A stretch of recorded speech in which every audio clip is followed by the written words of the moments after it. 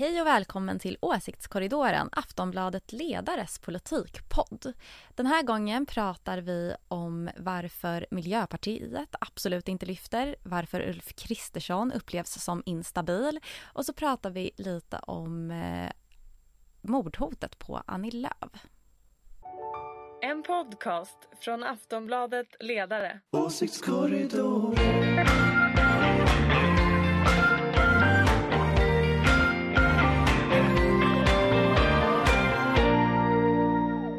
Hej och välkomna till Åsiktskorridoren, din kompass i den politiska vildmarken.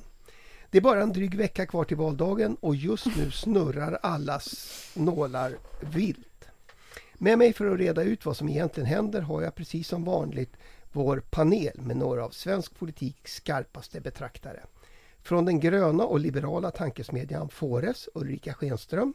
Här presenterar vi dig som oberoende moderat. Välkommen! Hej, här är jag!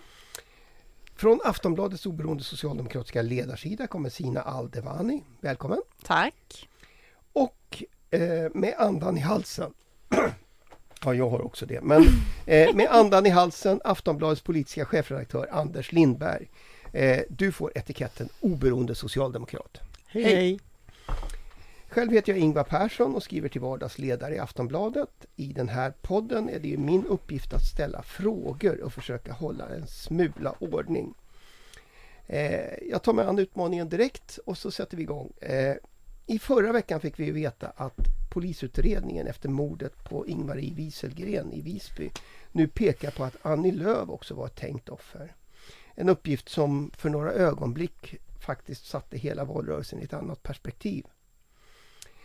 Kommer de här uppgifterna påverka hur svenska politiker kan möta väljarna, Zina? Jag tror väl att det där redan har förändrats sedan tidigare. Det är ju inte den första politikern som blir hotad. Vi har haft politiker som har blivit mördade. Däremot så tror jag att det kanske kommer göra någonting med Almedalen eller Almedalsveckan. Och det är ju ganska trist för att det finns ju ändå någon typ av öppenhet och det kanske blir mindre öppet helt enkelt. Eller så skärper de till säkerheten på något sätt så att man fortfarande kan möta politiker. Men det där har ju verkligen varit en gradvis förflyttning, tror jag, under flera år. Ulrika? Ja, och det är ju väldigt tragiskt att det ska gå åt det här hållet, men det kommer väl bli mycket mer säkerhet kring alla arrangemang i valrörelser och i annat fall också. Men ja, och då kommer de ju också, partiledarna och företrädare av olika slag kommer ju komma längre ifrån väljarna och folket så att säga. Det blir en Säpo-vakt emellan. Ja, och sen kan det ju vara så också att folk väljer att inte engagera sig politiskt därför att man blir rädd. Och det är ju en demokratifråga, så det är lite obehagligt. Ja, väldigt obehagligt. Och det hände ju bara nu häromdagen någon som hoppade av sitt parti på grund av mordhot. Det var en rätt ung kvinna som sa att nu orkar jag inte mer. Precis innan valet. För det är väl så också att det är klart att den här typen av säkerhetsarrangemang kommer ju aldrig omfatta alla. Alltså de flesta politiker i Sverige är ju fritidspolitiker ute i kommunerna. Men där händer det ju också saker hela tiden. Vad tänker du, Anders? Nej, men jag vet inte, jag tycker det är en jättesvår fråga. Det är liksom... Jag har ju tid efter annan haft liksom personskydd och sådana saker i Almedalen. Har jag haft bland annat.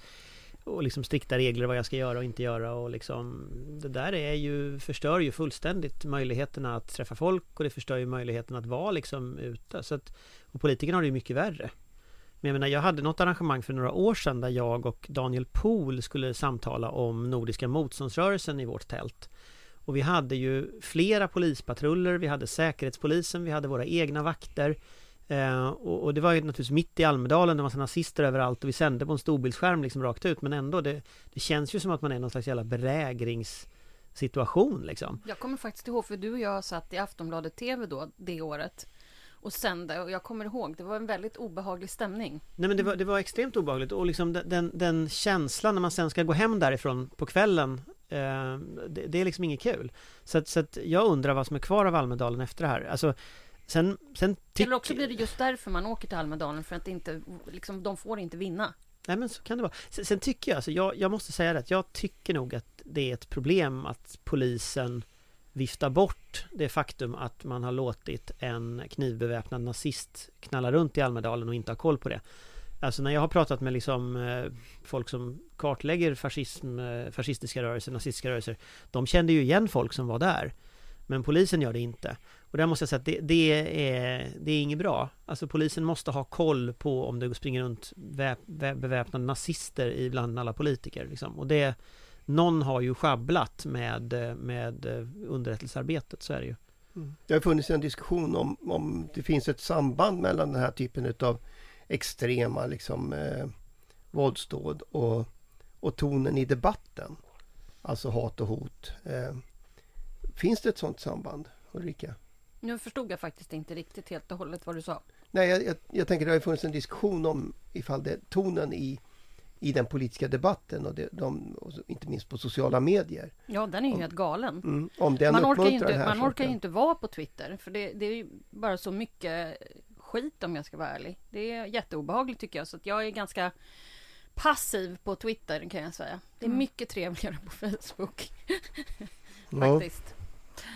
Ja, och det är ju ingenting nytt egentligen för sociala medier. Om vi kommer ihåg Lasermannen som härjade i början av 90-talet, så har det också beskrivits hur han inte alls var bara en ensam galning, utan faktiskt fick syre från partiet som hette Ny Demokrati då, som var främlingsfientliga, och sen så började han själv skjuta människor som han inte tyckte såg svenska ut. Så det finns väldigt ofta den typen av samband. Jag tror det var Daniel Pohl, på tal om honom, som myntade uttrycket att det var ensamvargare som jagar i flock. Och jag tror att det ligger väldigt mycket i det. Att de här personerna är ensamvargar å ena sidan, och å andra sidan så simmar de i en viss typ av samtalston, en viss typ av miljö, en viss typ av våldsromantik. Det här med att ha kniv på sig, det är ju någonting som Nordiska motståndsrörelsen säger att medlemmarna ska ha. Det kanske inte är jätteförvånande att någon med bakgrund därifrån har kniv på sig. Så att, jag menar, det är klart att vad är samtalet? Samtalet är inte bara de som träffas på Twitter, utan det är ju liksom de organisationer som finns, de strukturer som finns, det som uppfattas, precis som Zina säger, det som uppfattas som officiellt accepterat.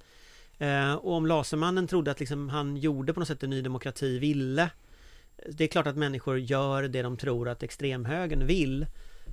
Och man ser ju också efteråt ofta de här, så här folk som den här Trollhättan-terroristen till exempel, som ändå återkom sen i så här chattgrupper och på nätet som en person folk refererade till och så. Inom incel-rörelsen så vet vi att deras liksom ikoner är ju folk som har begått grova våldsbrott som sen finns kvar liksom i den här rörelsens minnen.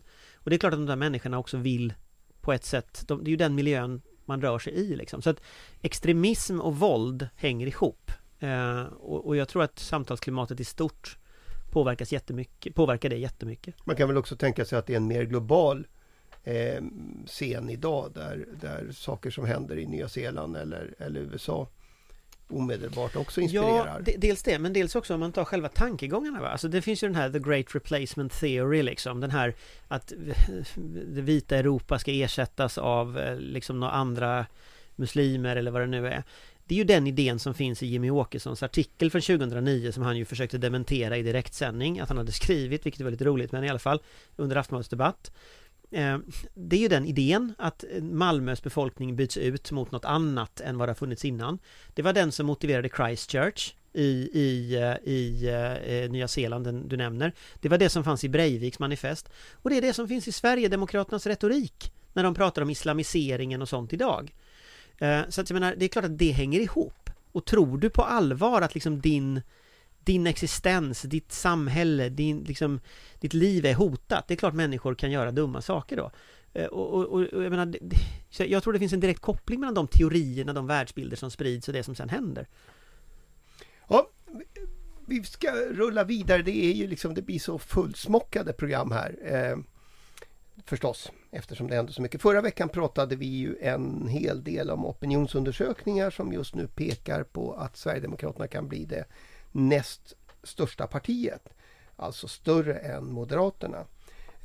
Sen dess har det kommit fler undersökningar och de flesta pekar ju åt samma håll. Ändå hörde jag igår den tidigare partisekreteraren ska säga, Gunnar Hökmark vittna om god stämning i Moderaterna. Är det din bild också, Ulrica? Jag tror det där varierar lite grann. Jag har ju som sagt varit med om 15,2-valet när Bo Lundgren var partiledare. Och jag 2002? Var 2002, ja. Det påstod Gunnar Hökmark att han hade glömt. Jaha, okej. Nej, men det kan man inte glömma. Jag var ju ändå Bosses pressekreterare, så att, jag kan säga att det var dålig stämning. Men om man ska orka kampanja 10 dagar till så måste man hålla humöret uppe. Så att jag tror att så där hade säkert jag också svarat om jag nu hade varit partisekreterare. Därför att du måste ha människorna omkring det måste ändå ha gott humör. Så att jag menar, även om det var kris där de sista 3 dagarna, för Moderaterna hade, jag tror på torsdagen som TV4 ringde Gallup, då låg vi på någon slags 17. Och den helgen sen och sen på valsöndagen så blev det då 15,2. Det är klart att sånt där är ju skitjobbigt i ett parti när det går så där. Men sen vet man ju inte. Men det är klart att det är tufft. Jättetufft, såklart.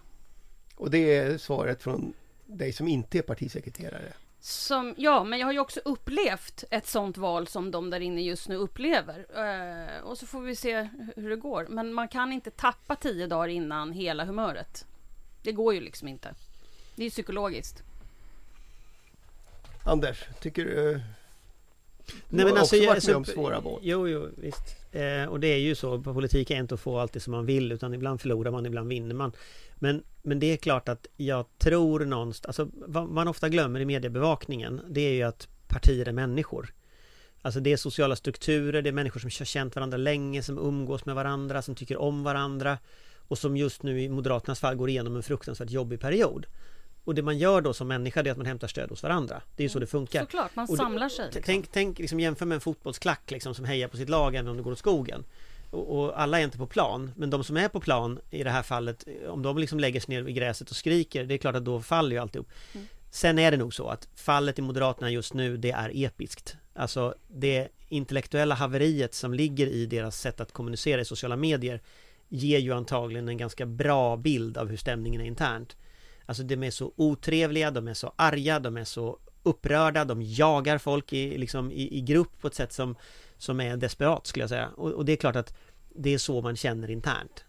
Det blir ju liksom en fönster in i ett parti som mår jättedåligt.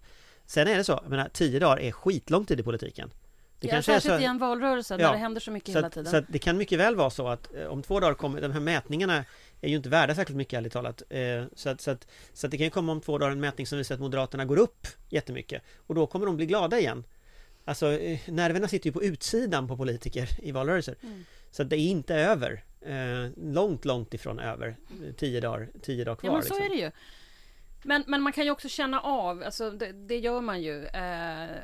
Jag kommer ihåg att jag stod på den där balkongen när TV4 ringde och sa de här siffrorna, och jag ringde till Johnny Magnusson som då var partisekreterare, så kände jag så här liksom att man blir rädd på något sätt, så att man får ju lite panik. Men jag tror att det som gör extra ont för Moderaterna nu, det är nog inte bara det här tappet, utan det är att Sverigedemokraterna, det är det största... ett parti som Ulf Kristersson står och hyllar i sitt Almedalstal nästan mer än han hyllar sitt eget parti, att de nu enligt de här mätningarna, så mycket som man nu kan lita på dem, går förbi Moderaterna. Jag tror att det om någonting också kan, utan att veta så mycket om Moderaternas inre liv, kan väcka någon typ av intern ilska också. Särskilt hos dem som kanske inte ville gå åt det hållet. Så det måste ju göra extra ont på något sätt. Ja, och jag blir ju då väldigt bekymrad över, jag är ju fortfarande en alliansvän. Jag drömmer fortfarande drömmar om att vi kan återskapa alliansen. Det vet ni här inne att jag verkligen skulle vilja det. Men då är också, om Sverigedemokraterna blir större än Moderaterna, då blir liksom, vad händer med borgerligheten? Den måste samla sig då snabbt, skulle jag säga. Men då när man då, och det kan ju vara så att man bildar regering och så helt plötsligt så är man under liksom har man Sverigedemokraternas inflytande på politiken och sådär, då blir ju jag bekymrad över att alliansen är lite för långt borta. Så att jag skulle vilja så här göra ett litet upprop liksom, på temat borgerligheten, samla er, annars så kommer det här gå åt skogen. Fast är det inte så att är det inte så att snart så är hela den gamla alliansen lika stor som Socialdemokraterna? Alltså är det inte, alltså vi närmar oss ju liksom en slags total... Ja, och det är inte bra för Sverige ifall oppositionspartiet till Socialdemokraterna är ett nationalistiskt parti som inte är borgerligt. Vi behöver borgerligheten, det är bra för Sverige. Att regeringar kan komma och gå. Jag tänker mig att borgerligheten till och med du mår tycker bäst faktiskt det, i små Anders. delar. Till och med du tycker men det är ju att det är bra för Sverige att regeringar kommer och går. Nej. Men det är ju ändå tråkigt när det är borgerligheten själva som ändå så här sopat lite framför men Sverigedemokraterna. Liksom, ta er samman, gör något. Anders tycker att 44 år är en ungefär lagom. Ja, det var ju ungefär det. Jag vet att Anders tycker att det, och jag vet att en sosse aldrig lämnar ifrån sig klubban liksom, så att jag fattar, men jag tror det är bra för Sverige att regeringar kommer och går. Men skämt åsido så tror jag du har rätt i att det här med SD är liksom, det är klart att borgerligheten måste hantera det på något sätt, men precis det som Zina säger, alltså det här, om Kristersson står och säger det är ingen fara att rösta på SD är som alla andra, SD är bara lite mer mot invandring, eller vad han sa, det var ännu värre i Almedalen när han sa att de var mest, de har argumenterat mest för att Sverige inte kan öka invandring eller vad. Och liksom, så tänker man sig de här liksom skinnskallarna som gick i tågen 30 november och Gustav Ekström, SS Rottenführer som grundar partiet och så vidare. Alltså det är klart att om Kristersson säger att de är ofarliga, då kommer det vissa moderatväljare att rösta på dem. Alltså den strategiska omtänket som Moderaterna behöver göra om det här blir valresultatet. Men det är inte bara Moderaterna jag pratar om här. episkt. Jag pratar om hela borgerligheten. Alltså Jimmy Åkesson har sagt det gång på gång. Vi är inte ett borgerligt parti. Nej, ni vill höja a-kassan till exempel och så vidare. Så att det är ju hur ska de kunna göra upp? De vill ju inte höja a-kassan. I söndag så var Oskar Sjöstedt beredd att förhandla om den. Ja, men de vill ju absolut inte sänka den. Och moderatbudgeten är ju delfinansierad på en sänkt a-kassa. Så att, Men jag vet inte, det beror på hur mycket de står på sig i den frågan. För som man vet så Sverigedemokraternas hjärtefråga, de har ju inte utmärkt sig för att liksom skydda a-kassan och vilja höja den. Det har ju varit lite andra frågor som Sverigedemokraterna har närmast hjärtat. Så då är frågan om inte just a-kassan är det första de säljer ut för att få ingå i den där alliansen. Samtidigt så var ju just Jimmy Åkesson väldigt kategorisk, ungefär samtidigt i en text som väl måste ha tryckts ungefär samtidigt som Oskar Sjöstedt stod och rekommenderade förhandlingar i ärendet.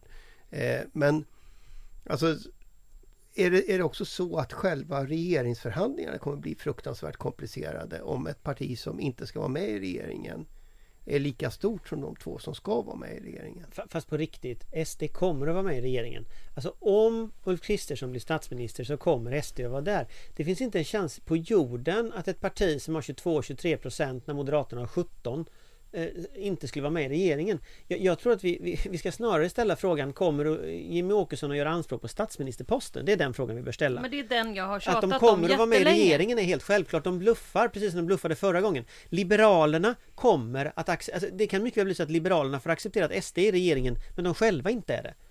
Alltså, ja, men då kommer de är folkpartister, då kommer ju de gå in till Maggans lag. Ja, fast det vet jag inte. För att nu har ju den här folkpartistledaren lagt sig platt och sprattlat med benen i luften och sagt att det är Johan Persson och sagt att liksom De väldigt långa benen. de väldigt långa benen. Sprattlat. Jo, men han ligger och sprattlar med benen i luften och så säger han till Jimmy Åkesson att Sverigedemokraterna kan lita på Liberalerna.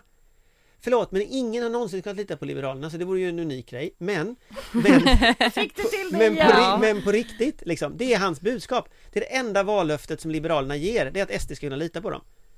Alltså det här, SD kommer att ingå i den regeringen om det blir.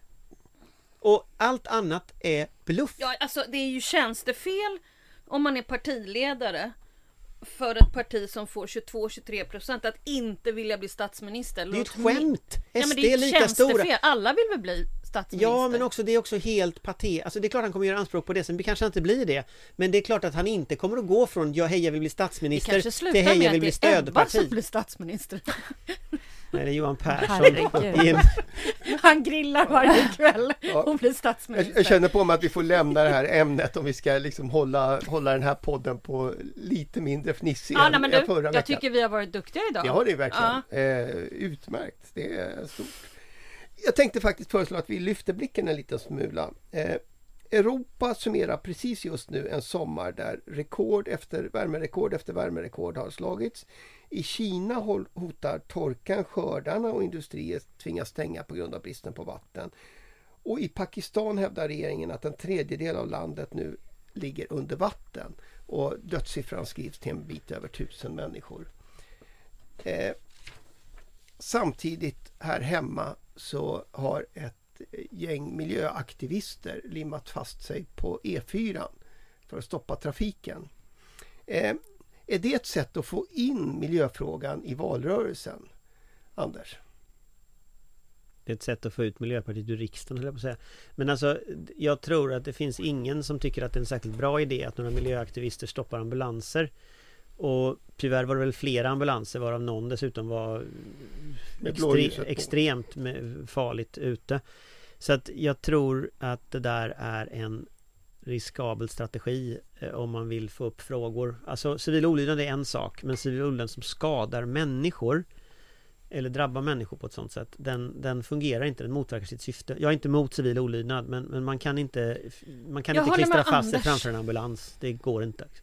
Men alltså helt seriöst, de här fastklistrade människorna på gatan åt sidan, alltså apropå att typ 1/3 av Pakistan ligger under vatten och Miljöpartiet går så, vad är det som ska få de här klimat- och miljöfrågorna att komma upp på agendan ens? Jag menar, oavsett om det hjälper eller inte med folk som stoppar trafiken, så även innan de höll på så där så höll ju Miljöpartiet på att åka ut. Och hur kan ett parti som har en fråga egentligen som de brinner för gå så jäkla dåligt när världen bokstavligt talat brinner eller drunknar? Jag förstår faktiskt inte. Ja, alltså, jag fattar inte. Men det kan väl vara så här att jag håller ju med Anders när det gäller det här med E4 och ambulanser och grejer, det är ju självklart, men nu tänkte jag svara på Zinas fråga om Miljöpartiet istället. Alltså jag tror ju att just på grund av kriget och just på grund av den osäkerhet vi har omkring oss, Europa, liksom Ukraina, Ryssland, hela paketet också, vi var med om en pandemi. Jag tror att det är därför Magdalena är populär. Därför att man vill ha en sansad, stark ledare. En Angela Merkel typ. Och jag tror att eftersom vi ser nu i mätningen att det till och med går moderater till Socialdemokraterna, tror jag egentligen handlar om att det här är senaste gången som en moderat känner igen typ Fredrik Reinfeldt eller Anders Borg i Magdalena. Det är kameralt, det är ordning och reda, pengar på fredag. Det är liksom inget larv i en tid där vi ska gå in i NATO, i en tid av ett oroligt område. Så tror jag att det är därför. Och det är därför jag tror att Miljöpartiet inte lyfter. Nej, men jag förstår verkligen det, men jag tänker också, hur kan inte frågan om just klimatet vara en fråga om ordning och reda? Alltså det är ju samma sak i Sverige. Det är ju översvämningar som väntar, vi har jättemycket som vi måste rusta för inför liksom kommande klimatkris, pågående. Men och det är inte en fråga. Den kommer ju bli en migrationskris snarare, den klimatkrisen. Ja, och ändå är det inte och ändå så är det inte en fråga som står liksom som toppar agendan, och Miljöpartiet verkar inte göra så mycket för att det ska bli det heller. Men de är ju också inne i en sån där situation där man försöker överleva varje dag. Och att vara supersmart under press är inte alltid så här jätteenkelt. Jag kan lova er, jag har testat. Fast om jag skulle vara liksom, om jag skulle liksom tänka några års sikt och vad kan man göra med Miljöpartiet, eller vad skulle man kunna ha gjort med Miljöpartiet, så är det väl, alltså, för jag håller verkligen med om det här liksom, alltså det är konstigt att de inte lyfter när frågan lyfter och frågan är så extremt viktig.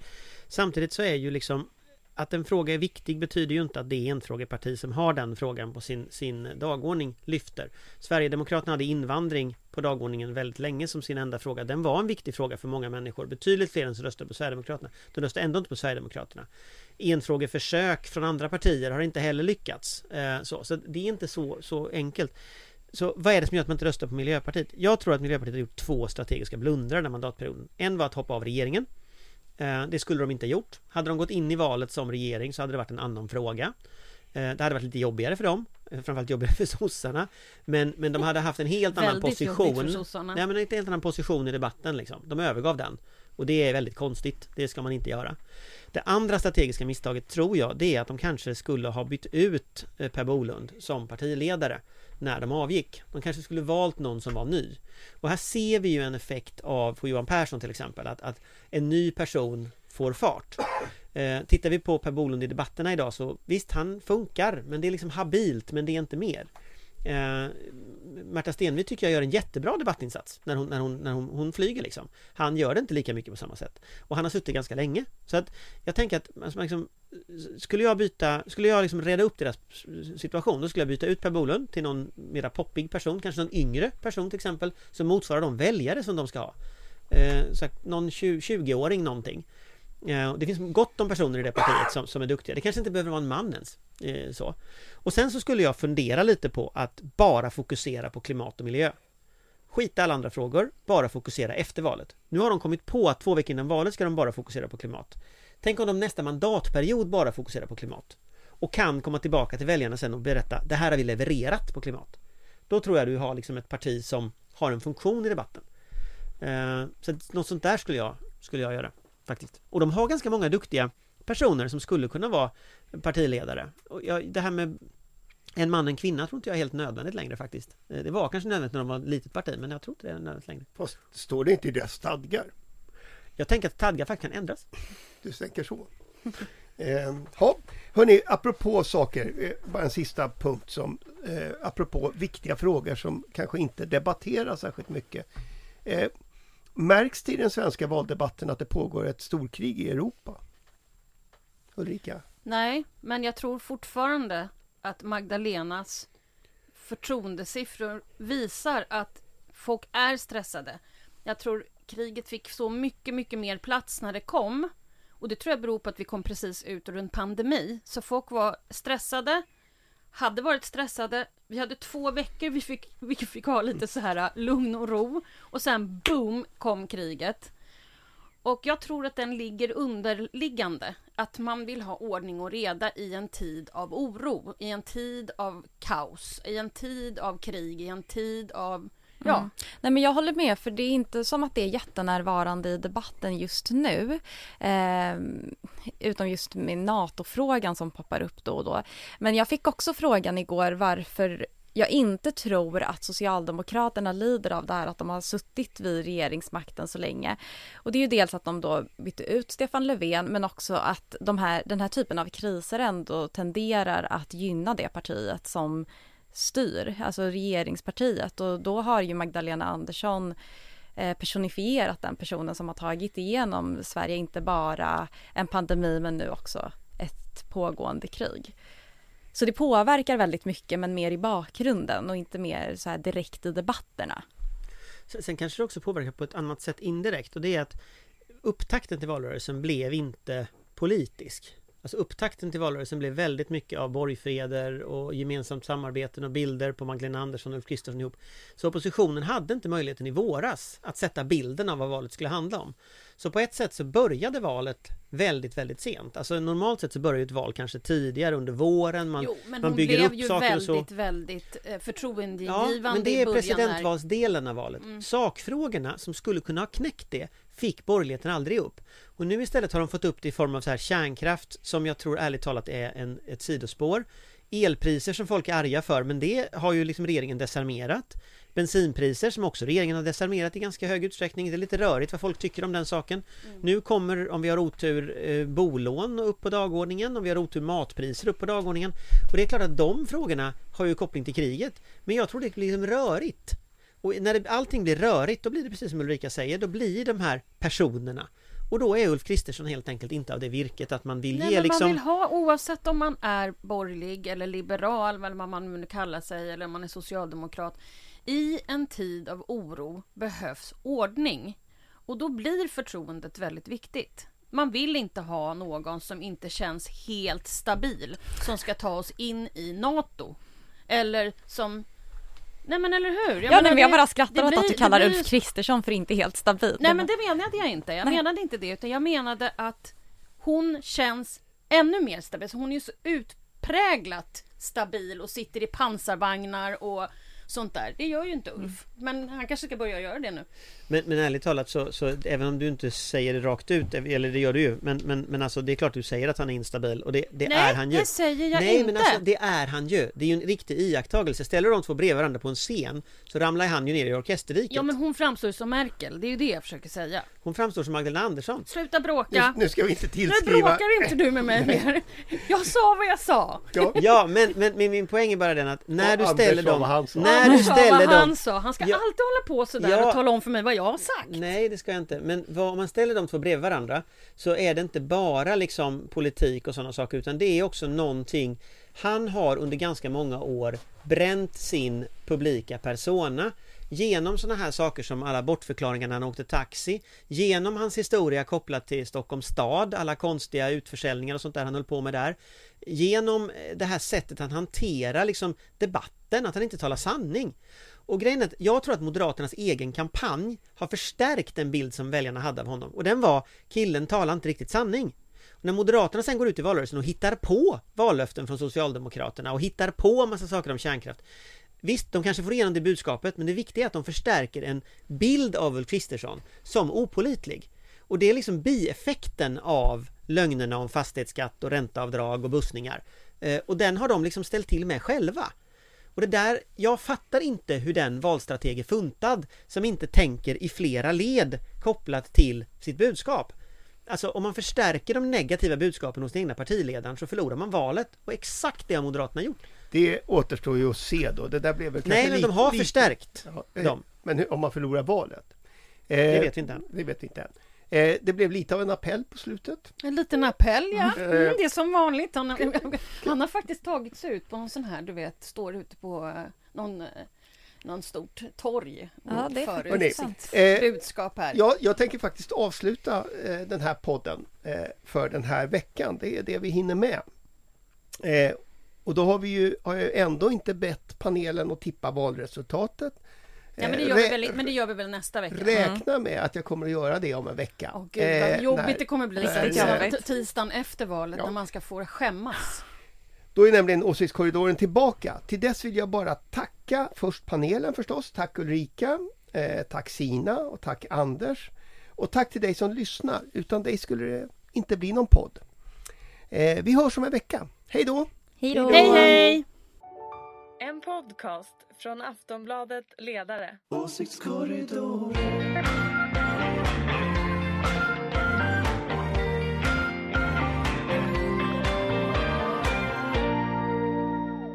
Du har lyssnat på en podcast från Aftonbladet.